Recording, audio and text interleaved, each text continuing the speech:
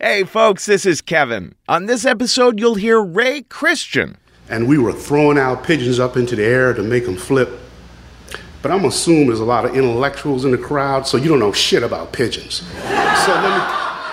That and more. But before that, listen, you want to do whatever it takes to make sure your business runs efficiently. But constant trips to the post office can definitely get in the way. All right? Eats up valuable time you could be spending on growing your business instead. So bring the post office to your desk with Stamps.com. You don't have to be a postal expert. Stamps.com makes it easy. You can buy and print official U.S. postage for any letter, any package, using what you already have, your own computer and printer. Then just hand it to your mailman. Join the 500,000 small businesses that use Stamps.com, like Risk and the Story Studio. We use Stamps.com and we love it. And right now you can use our promo code RISK for this special offer. It's a no-risk trial plus a $110 bonus offer that includes a digital scale and up to $55 free postage. So don't wait. Go to Stamps.com before you do anything else. Click on the microphone at the top of the homepage and type in RISK. That's Stamps.com. Enter RISK. Now here's the show. Whoa, whoa, whoa.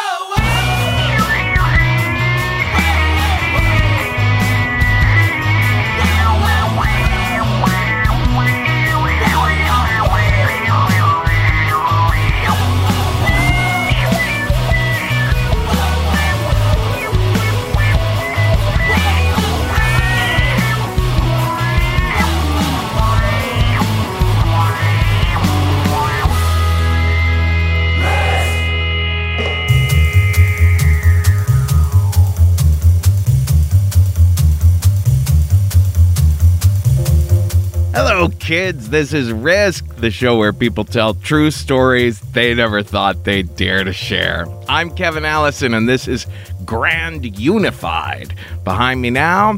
And this is our live from Chapel Hill episode of this year. I'm so impressed with what Zach Ward has done with the DSI Theater there in Chapel Hill. Just a wonderful, wonderful place, great community. And wow, was it a treat to see how many Risk fans there are down there. A couple of our storytellers here in this episode have been passionate Risk fans for a while, and we're just so honored and excited to be a part of the show. And I was so honored and excited to have them bring it the way they did. We're going to start with a young lady who is hard at work right now on a Southern Gothic novel for young adults. You can find her writing at laurenpatton.com. Here she is with a story we call Trigger.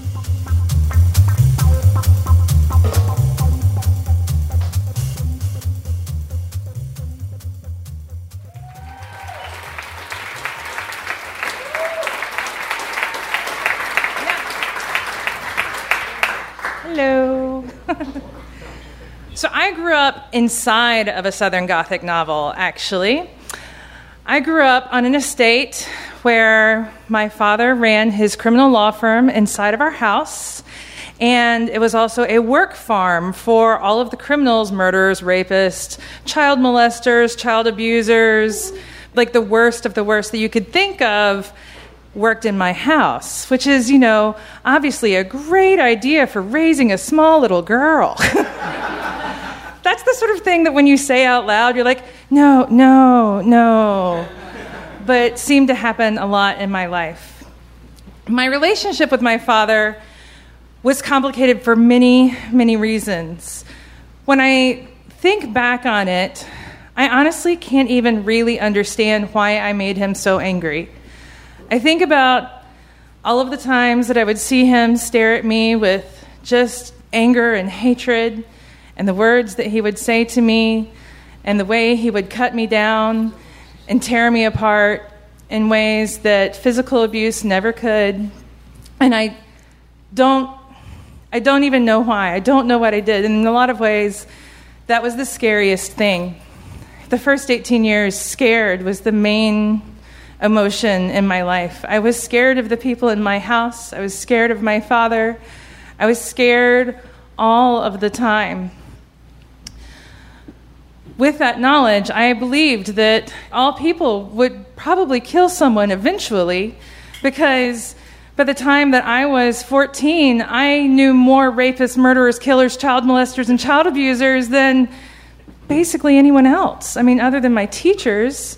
And from my experience, the reason so many of them came to my father was because he is a truly brilliant man and seems to be able to get anyone off, no matter how violent the crime. There was a man who worked in our house who gutted a man in a knife fight, and his intestines fell to the floor while the man was still standing. And I knew him as Jimmy. That's not his real name. But he saw me every morning and said, "Hi, Miss Lauren, how are you?" And I'm like, "You killed a man in a knife fight. Hi." So with this knowledge, I thoroughly believed that when someone came after you, you had to kill them or really beat them back, because otherwise they might kill you or worse.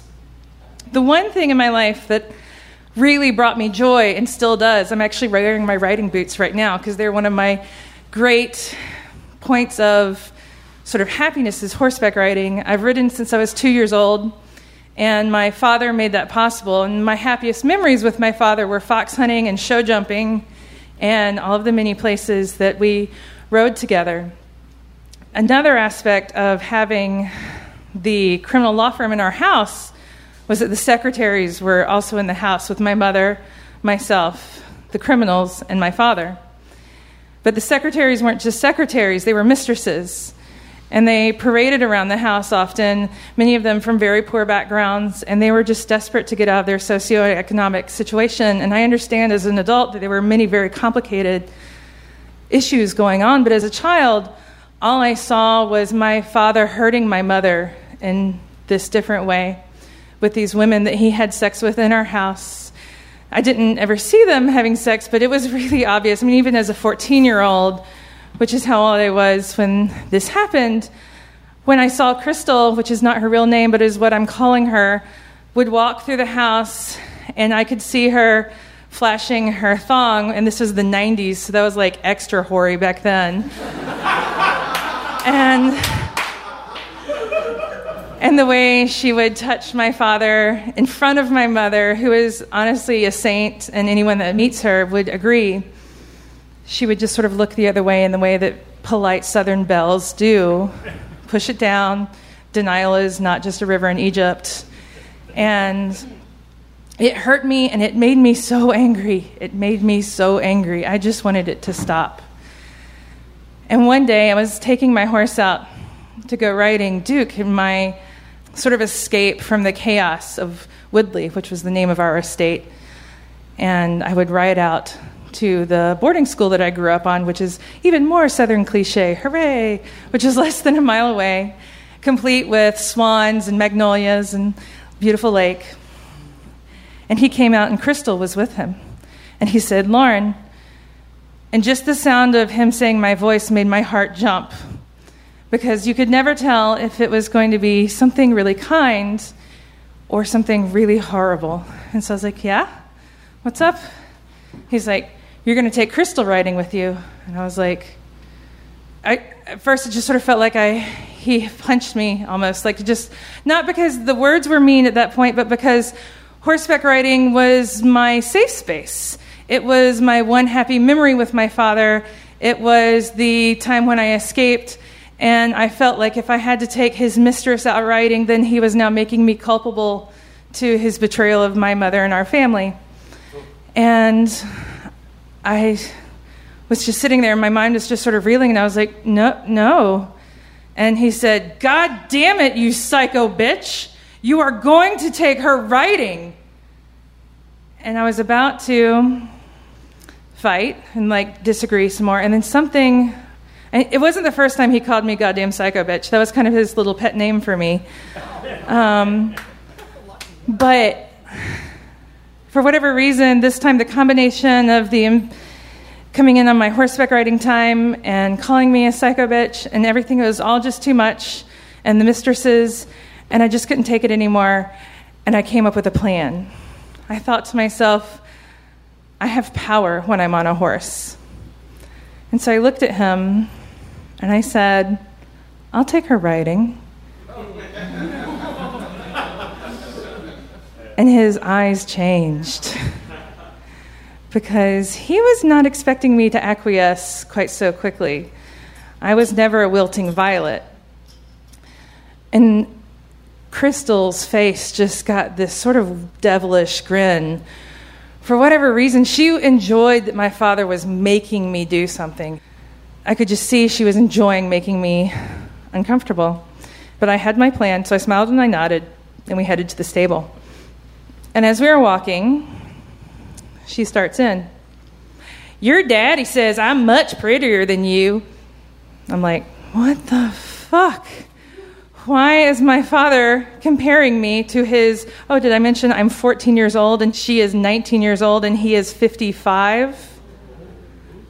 Why is he comparing me to his 19-year-old mistress? Anyways, I let it drop. I just smile and nod. Your daddy says I have a much better seat than you and that I'm a much better rider than you because of it. Aw, bitch. You did not just insult my writing. So, we go to the barn. I have to saddle her horse because, of course, she doesn't know how to even saddle her own horse, which, is infuriating considering she keeps saying, your daddy says that he's going to buy me a show horse, and if I'm going to show on the A circuit just like you, and I'm going to win Grand National every time, and you've only ever won reserve champion. What the fuck is your problem? But I just smile and nod. And we head over to my boarding school where we're going to go riding because back 200 are beautiful trails, and I have a plan. And the horse I put her on is a very kind, gentle horse named Trigger. He is a trail horse. He will follow my horse anywhere he goes, which is great for me, not so much for Crystal. One thing about Trigger is that I'm using the horse's real name. I hope that's okay.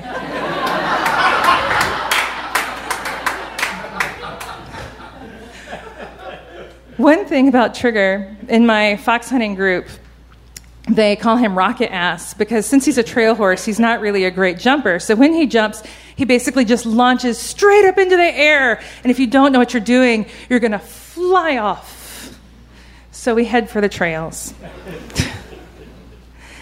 And I grew up in Georgia, and if you're familiar with Georgia, you've probably heard of a thing called kudzu. And the sides of the trail, once we're on it, are basically walls of green kudzu and trees. So no horse is going anywhere. If Trigger were to decide he wanted to escape, he couldn't. And the whole way there, she just keeps on going, and I don't understand why. I really don't. But she just keeps going. Your daddy says I'm so much better than you. Your daddy says that you're a terrible rider. And your daddy says that blah, blah, blah. And I'm just, shut the fuck up, lady. But once we're on the trail, I cue my horse, and immediately he listens like we're dancers and takes off at a full gallop, not a canter, not a trot. We are going like hellhounds are after us. And Trigger, because he's a good trail horse, takes off immediately as well. And almost instantaneously, Crystal is behind me, screaming and yelling and waving her hands and flying and flopping. And oh my goodness, this warmth starts to fill my body. I'm so happy. And I look back and I just see her. She's so upset. I'm like, who's a better rider now, bitch? And we keep on going. And to her credit, she stays on for another 5 minutes. And then we head down a trail where I know there's a tree that has fallen down.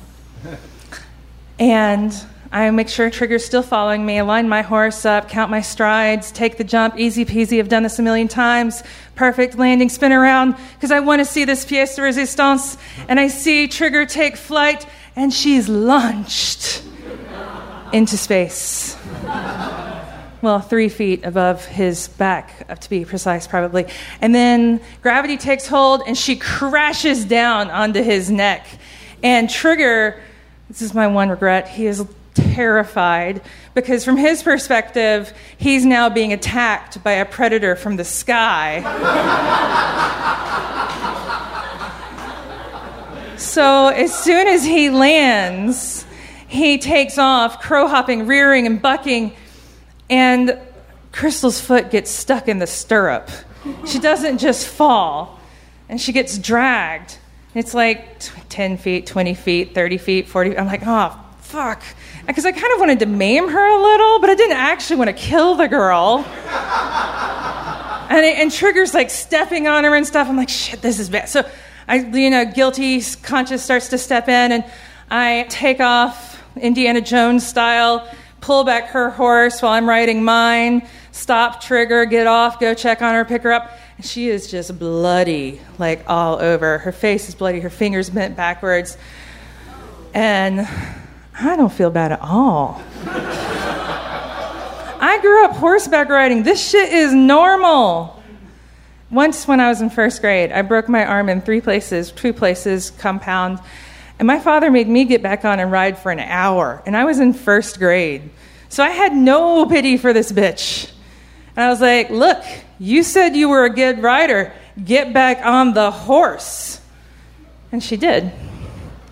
And we rode back to the house in relative quiet. And my father was waiting on the porch. And he knew, it's like he knew this wasn't going to go great. And the ambulance came. Dad called. And I sat there waiting with them because I wanted them to know that I did this on purpose. I planned this, I executed it, and if they pushed me far again, I would do it again. I was tired of being pushed around and all of the harshness. I was tired of it. I was done with it. I was not a doormat anymore, and I was not having any of it. And I saw a little thing sort of start to shift in my father's eyes, and I looked over at Crystal, and I said, I don't ever want to see you around here again. I don't want to see you around my mother. I don't want to see you around my father. I don't want to see you here. And she just sort of whimpered and said, okay. And we put her in the ambulance. My dad stayed and closed the door. And Dad just looked at me and said, God damn, Lauren. And that was sort of at the beginning of him leaving me alone and understanding that he couldn't just push me around. I was not somebody that would just sit back and take it. I would fight back.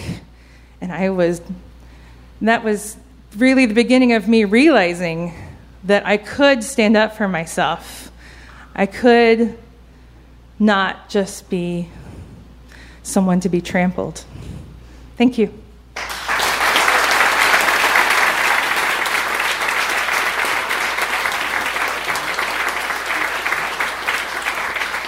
Lauren Patton, everyone.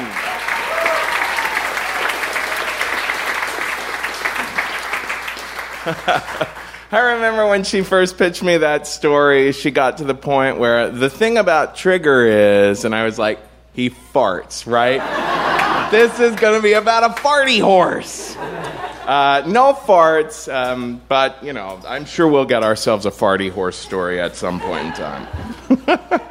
Our next storyteller, he teaches a stand-up class right here at DSI, and it is taught by DSI's own Andrew Agapur.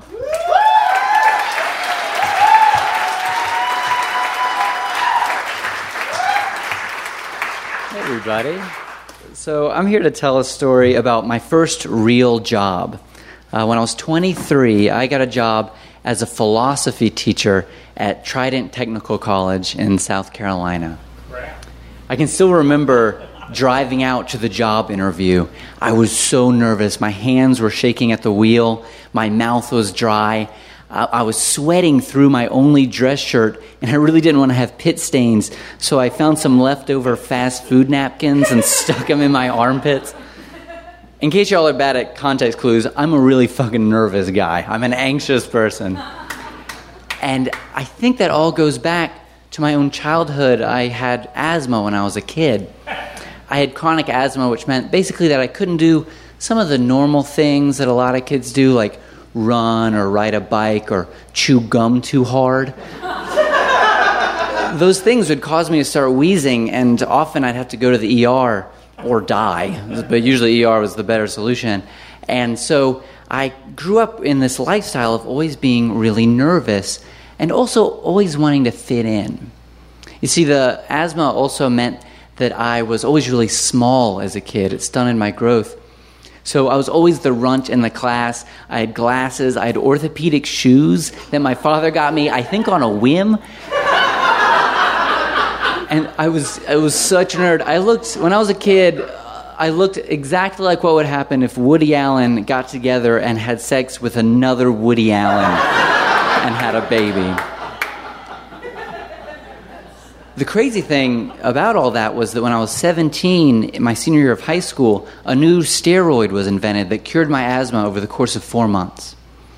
That then gave me all this oxygen, which must be like Miracle-Gro for late onset puberty, because all of a sudden I grew 10 inches in the course of a year. So the start of my senior year of high school, I was a 5'2" asthmatic kid in orthopedic shoes.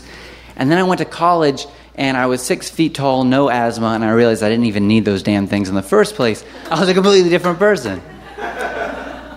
I didn't ever want to tell anybody about this past. I kept it a secret at first.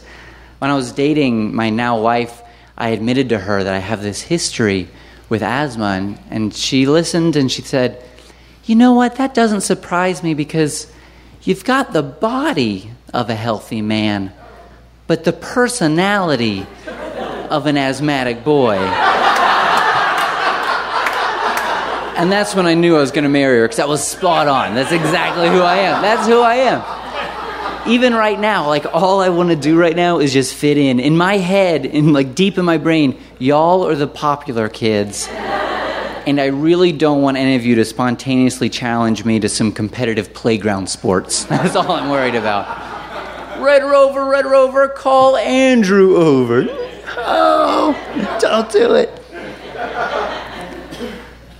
So on the way to this job interview, that was the asthmatic personality boiling over. I got to this job interview a half hour early. I'm always early. I prepared over my notes because I thought, maybe there's going to be like a pop quiz on Rousseau or Thomas Hobbes. I have to be ready for this. I go to the office where the chair is, who I'm supposed to have my interview with, and I waited outside until exactly 3 o'clock. She said show up at 3-ish, so I'm going to be there at 3 on the second. I knock on the door, and I find this woman typing furiously at her computer. She's got big blonde hair. She's like, "Oh, you must be Andrew." I'm like, "Yes." "Oh, we're going to have to find a time for you, hon." "Oh, I'm so sorry. Am I late? Did I do something wrong? I can come back?" No. I mean, like, when do you want to teach? Maybe Monday, Wednesday, Friday at 9 o'clock? Would that work for you? I'm like, oh, holy shit. Okay, yeah, that sounds great. And I was like, I have to learn how to teach. When do I start? "Oh, you start on Monday." This is a Friday, so I had 2 days to learn how to teach. I started to get really nervous. And she's like, "Oh, don't worry. We have fun here. You know, like, I don't have them read and then give a lecture on, like, Plato. Instead, what I do, I have them watch Harry Potter, and they can dress up however they want." Like, okay, I guess this seems a little bit easier. And clearly there's going to be no pop quiz. This is very low stakes. So I went home that weekend, and at first I was really nervous about having to plan this whole class. But over the course of the weekend, I got more and more excited. When you design a class for the first time, you get to decide what your persona is. I decided that weekend, you know what I'm going to do?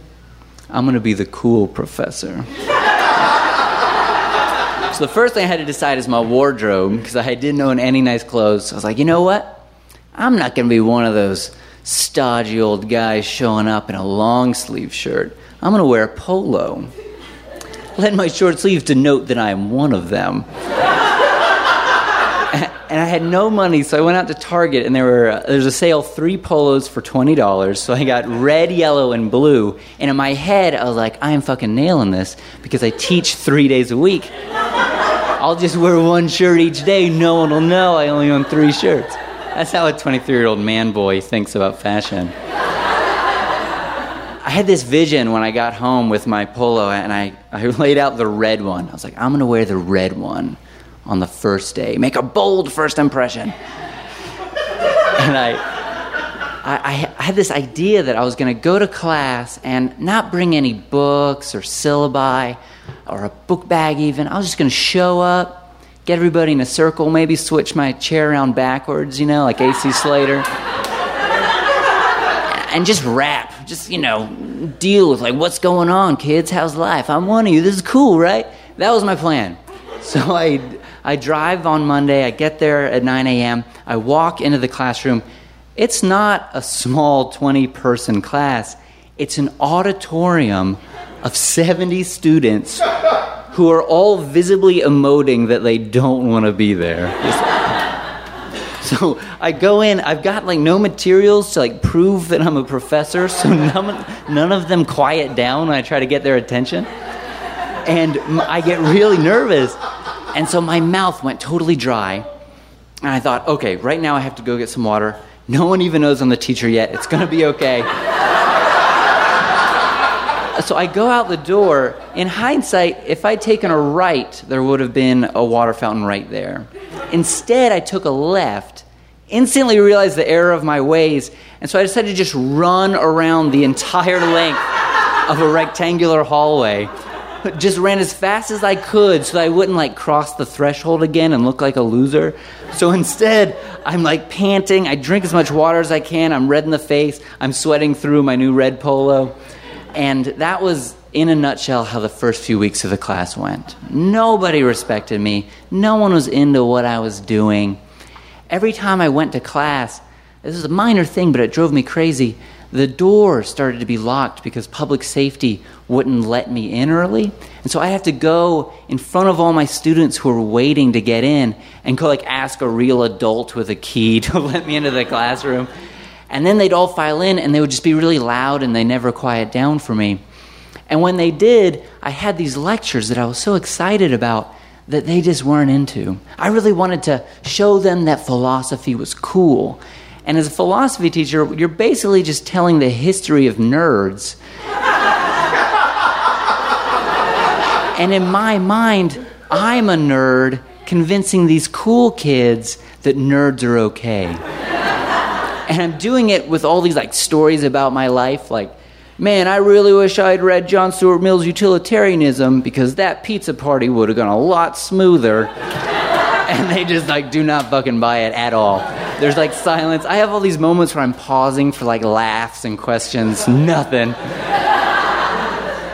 I remember the breaking point. It was 3 weeks in. I had a lecture on Plato and the forms. And I said, okay, everybody, so Plato had this idea that in the forms, this other realm, this heavenly place, there's perfect versions of the normal stuff in the world. So in this classroom, we have a lot of things that are imperfect versions of their best possible ideal selves. Like this stool or this chair has a bunch of tiny problems that make it fall short of perfection. Can anyone think of an example?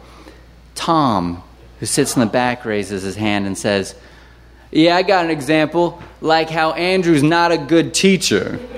Oh, and everyone's cracking up. They love it. Tom knew exactly how to throw out these soul-shattering remarks exactly when I'd opened up a space for conversation. The one student who stuck up for me was this girl, Ashley, a really tiny, bookish person in the front. And she was like, hey, you should call him Professor. She didn't say I was a good teacher. She was like, that's not a good title to give to him when you say that. So I knew I got to change something. And I thought back to the very first day of training, and I knew I need some Harry Potter shit. That's what I need. It's like, how can I get these students to have fun? There's a bulletin board at the college, and I checked it out, and there's an advertisement for something called Socrates Cafe. It advertised that a bunch of people get together on the fourth Friday of every month at the local Whole Foods cafe and just talk about philosophy. And I thought, that's it. It was that day, so I emailed my students and I said, come, I'm going to give you 10 points of extra credit on your worst exam. If you come to this thing, we're just going to talk about philosophy. In my head, it's like, that's going to be the first day I was never able to have, but at Whole Foods for some reason. So I show up at Whole Foods, and I'm a little early, and I try to figure out where this philosophy club is. I couldn't quite make sense of who could be the founders of this club. There was one solo stoner dude eating tabbouleh. He didn't seem to have his shit together. There's a couple of ladies with their free-range organic children. And I was like, I don't think that's it. There were also some like old people, but old people, that's run-of-the-mill Whole Foods. Who knows? So I was like, maybe I'm early. I'll go ahead and set up some tables. So I get some tables ready. Sure enough, like 20 of these students show up because a bunch of them were ditching exams and they needed the extra credit. We all sit down, and as we form, I notice that this table of only 3 elderly people have a tiny little handmade sign that says Socrates Cafe. And I realize I'm now wrecking this geriatric book club with my like 25 inner city students who do not know how to behave in a Whole Foods. They're just like, this is not their setting. It's not their strong suit. Like, I call them over and we gather and I'm apologizing. And then all of a sudden I hear at the back of my head, man, what the fuck? This is disgusting. Which is what happens when Tom tries kombucha. I'm like apologizing to these 3 old people, and I'm telling him like, no, it's supposed to taste that way. It's what rich white people drink. Don't. It's okay. And these 3 folks do not want us to be there. It's very clear. We start the conversation. Oh, the topic. I forgot about this. The topic, I'm not lying, that day was euthanasia. That was what I wanted to say. So they're like introducing the club. I'm trying to calm down my students. And this one gentleman, Bill, this older guy, he was real pissed that we were crashing his party. Bill had this thing, what he would do to kind of cut you off and to be a conversational sniper, he would wait until you used a $5 word, like existentialism or ethics. And he'd say, hey, define existentialism. And if you couldn't do it on the spot, he'd define it for you and then just take over and say whatever he wanted to say. So at first he started doing it to his own. Hey, define identity. No, I got some ideas about what identity is. Here it is. Get ready. Like, all right, Bill, whatever. Then he did it to me. I didn't really care. He did it to Tom. He was like, Tom, define ontology. And Tom was like, nah. But then he did it to Ashley. Ashley was that favorite student of mine who defended me. She was this tiny, mousy woman. She was like 85 pounds. She had gotten into some really good out-of-state schools and had stayed because her boyfriend worked in the pizza place across the street from the college. She was just starting to come out of her shell, and she said that euthanasia is an ethical issue, and Bill jumped in and said, define ethics. She was crestfallen. And I knew in that moment, I need to intervene here. I need to say something just nuanced and clever enough to somehow defend Ashley, shut Bill up, but also ease the tensions, this weird rivalry between these 2 groups. I'm the middle person, and I need to get everybody in the right direction. But then I saw Ashley's lips start to quiver, and all of a sudden she wasn't Ashley, she was me. She was me when I was small and vulnerable and scared. And I looked at Bill, and Bill wasn't Bill anymore. He was every bully who'd ever made fun of me for being small or having asthma. And so whatever my nuanced idea was, this is what came out. Define definition, old man!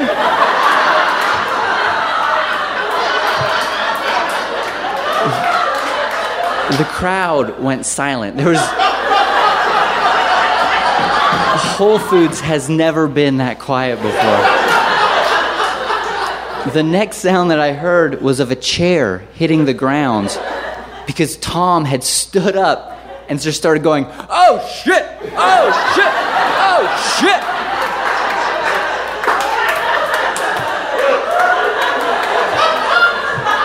shit. Bill was totally deflated, which felt really good. Ashley was laughing. And the rest of the class was looking at me. And I knew we had overstayed our welcome, so the only thing I could think to say was, class dismissed. And everybody left.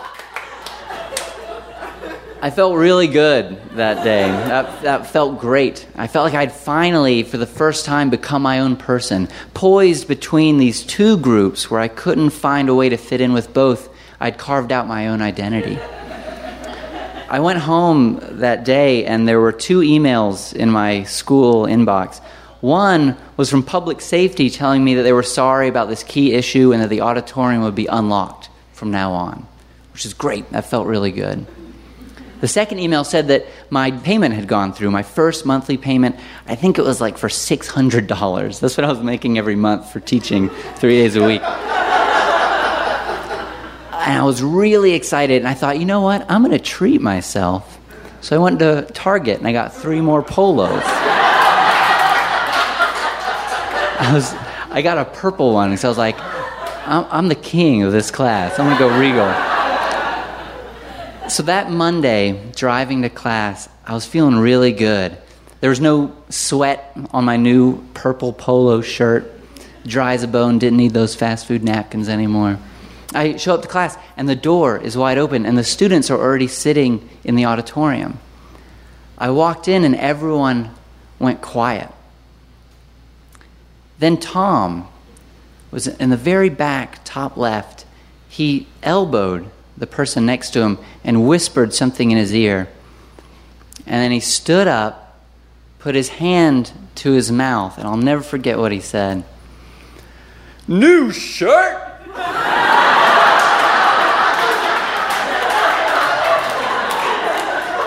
And the whole class started laughing at me. But Ashley was laughing too, and so I started laughing with them. Thank you.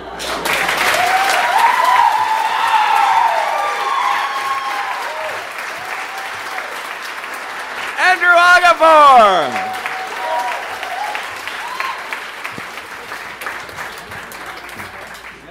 Our final storyteller, it has been such an honor and a thrill to meet him. Just a wonderful guy, a good fan of the podcast for a long time now, and it's a real treat to have worked on his story with him. He teaches a class called The Souls of Black Folks at Appalachian State. So please welcome to the stage Ray Christian.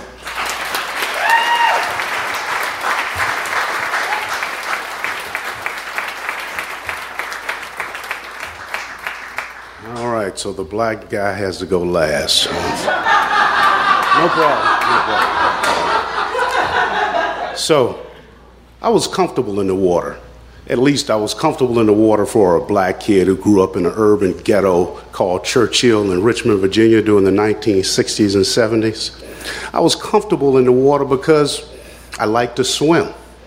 I was comfortable in the water because I just enjoyed it. In fact, when I was 11 years old, I was the first black Boy Scout to win the mile swim badge. I loved to swim. I was comfortable in the water, and I had experiences like I damn near drowned in the pool. I damn near drowned in the lake. And I damn near drowned in the James River. Now, I spent a lot of time on the James River because I love to fish. And I was always looking for that special honey hole and these little islands that existed out in the middle of the river. And so I would take the chance to try to walk out there, swim out there. But I must have slipped and busted my ass probably a couple of dozen times. I've been taken away by the current. I got stuck on log jams. I got my ass cut up by branches. But over a period of time, I got comfortable and confident in my ability to do this, so it wasn't such a problem. But the thing is, river water is not like pool water, that sanitary chlorine taste to it. And it's not like salt water that's a little more natural. No, river water has a nasty, dangerous texture and feel to it. You know, if you're not used to it, it could be really shocking. Now, Churchill was the kind of place where my nighttime lullaby was the sound of passing freight trains. It was the sound of sirens and the sound of an occasional guy on the street going, "What's up, motherfucker?" Churchill was the kind of place that had hundreds of abandoned dogs and cats that roamed the streets aimlessly. It was nothing to see a dead dog or cat on your sidewalk, on the curb, or in an alley, swollen and bloated with maggots. Churchill was the kind of place where the insane and crazy could walk the streets, talk to themselves, threatened people, and nobody really gave a damn. Now, I was the kind of kid who was socially awkward, didn't have a lot of friends. I walked funny. I moved funny. There was something about my persona that made me a target. So every thug, every hoodlum, every badass, every gangster wannabe who wanted to kick somebody's ass for fun or practice, they came to me. I had a big ass target on my head. Now, I wasn't a little guy. See, I was athletic. I was in good physical condition, but I was passive. And I wanted to avoid violence at all costs.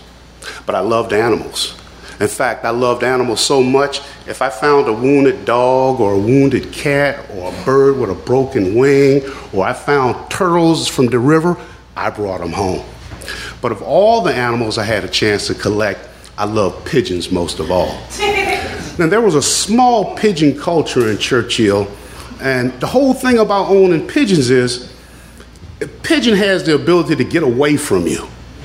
But he comes back, and he goes away, and he comes back, and he goes away, and that's a damn wonderful thing. You got to love that. Now, the only place in Richmond that was worse than Churchill was a place called Fulton.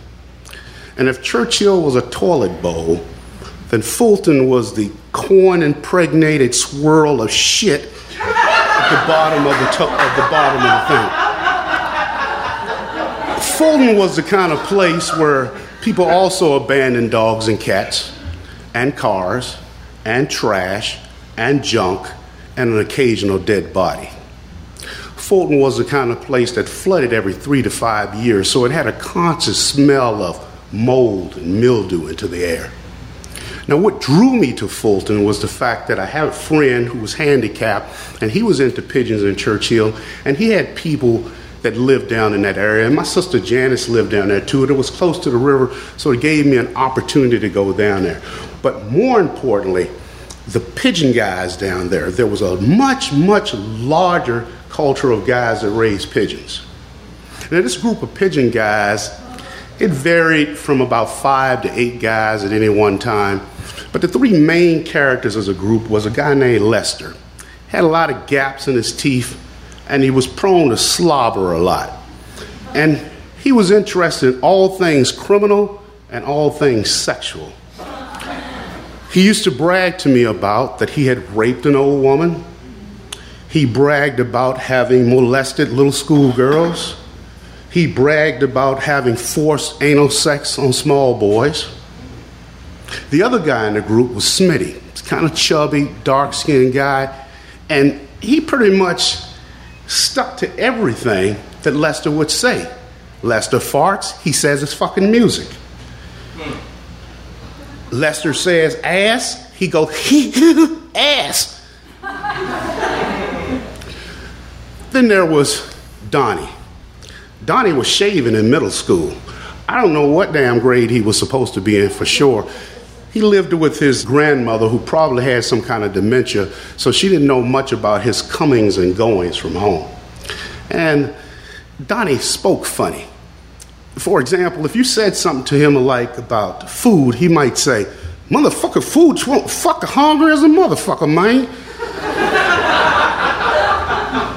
But you couldn't tease him. You couldn't ask him a question like, "What did you say?" He would go, "Motherfucker, you hurt when you teasing me, motherfucker." But I saw Donnie strangle a kid into unconsciousness for his milk money. So he wasn't a guy to be played with. When we were all together and we were throwing our pigeons up into the air to make them flip, but I'm assuming there's a lot of intellectuals in the crowd, so you don't know shit about pigeons. So let me explain this to you. You got homing pigeons that fly for distance and time and speed, but that's not what we were into. We were into a type of pigeons called rollers, and what they would do is they would flip, flip, flip, flip almost to the ground. And in order to encourage them to do that, we would start screaming and hollering and slapping our hands, and the birds would flip, flip, flip, flip, flip. And in that moment, I never felt like I had so many friends in my damn life. I felt part of the group. I was part of those guys. I never been so damn happy. But being friends with these guys came with a price. And that price you had to pay is you had to accept everything that they wanted to put upon you. Some of the games they like to play, they'd always want to grab each other around the ass and just start humping on you. Especially the little guys, grabbing them around the waist, humping on them. A couple of times they did it to me. I remember Lester saying to me one day, "Hey Ray, you ever been fucked in the ass?" I said, "Hell no." But then I started noticing I was getting way too much damn attention from this guy. I remember one particular incident where we were all standing outside of an abandoned building. And Lester and Smitty took one of the smaller boys inside. We all stood outside.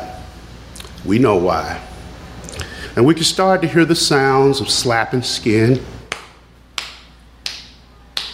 Sounds of, no. We looked around.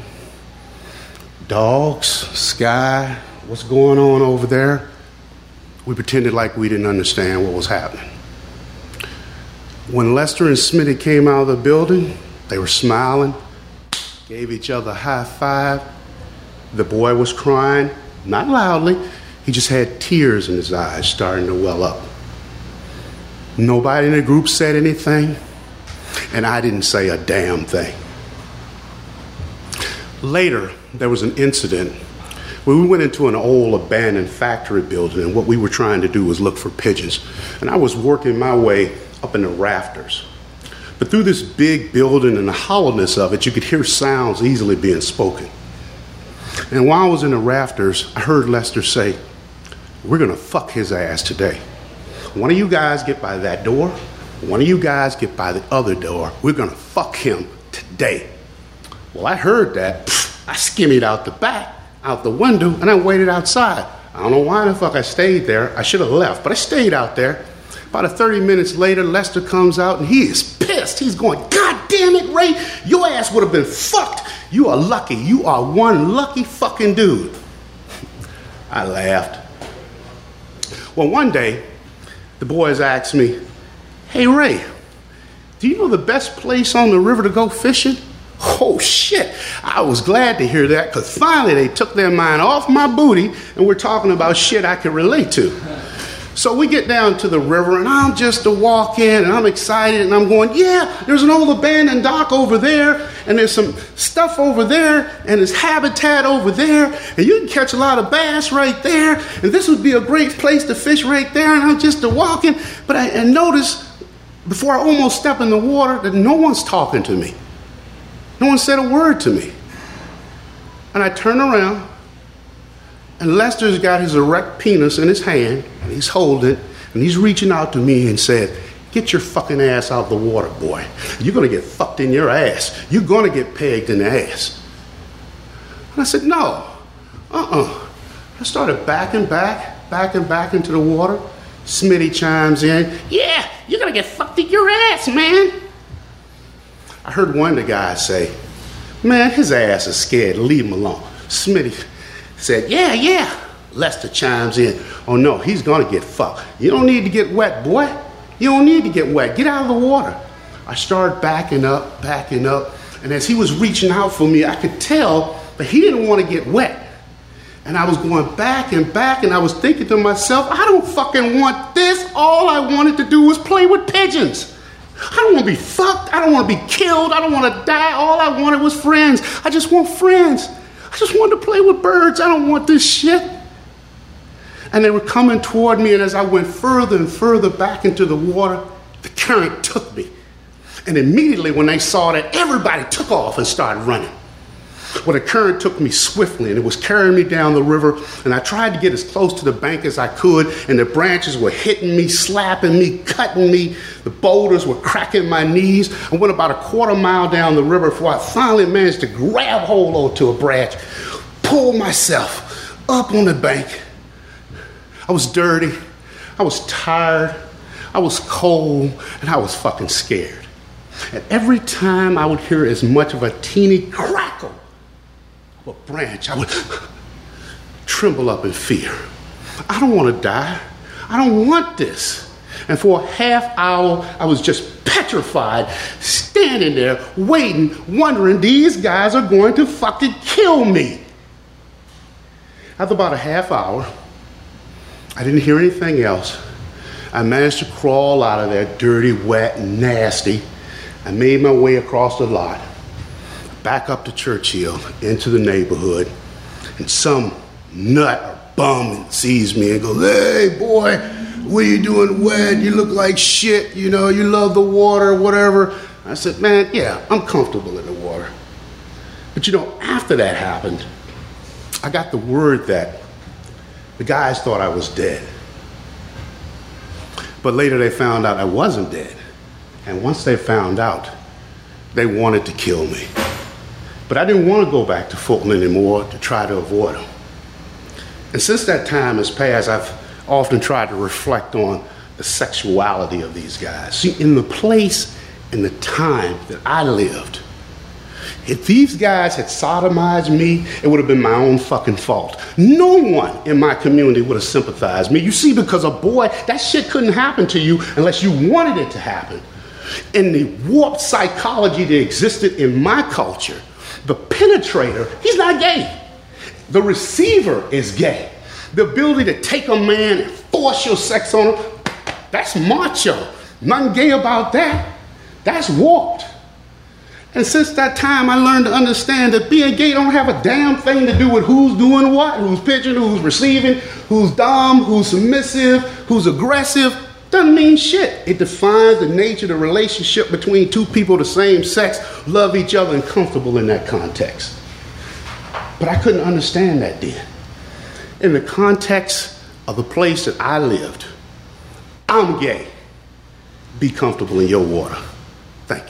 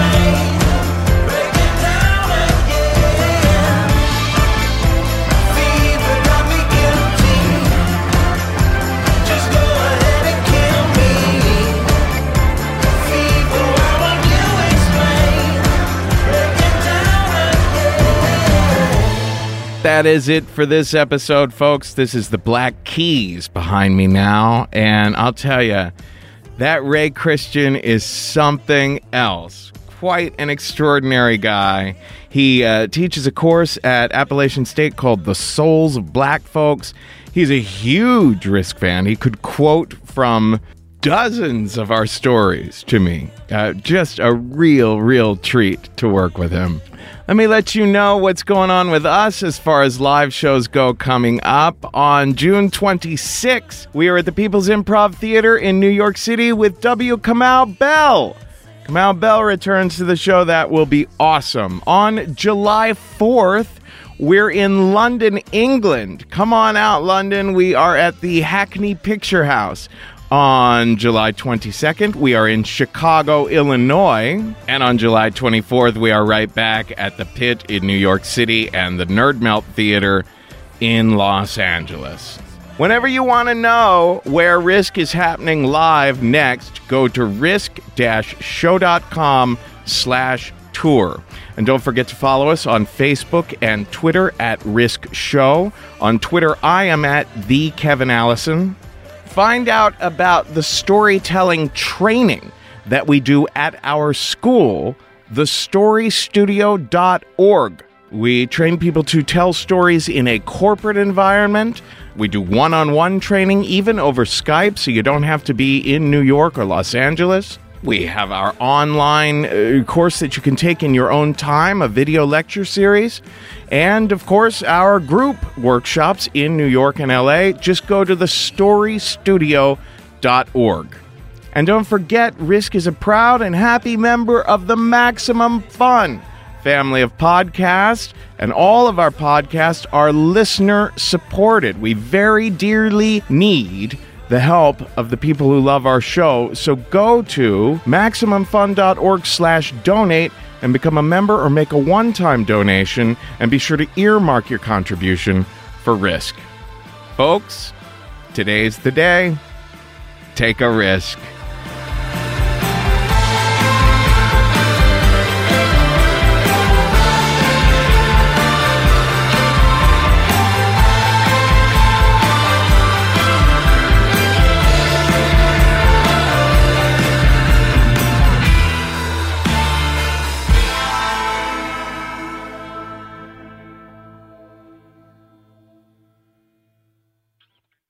You've got the body of a healthy man, but the personality of an asthmatic boy.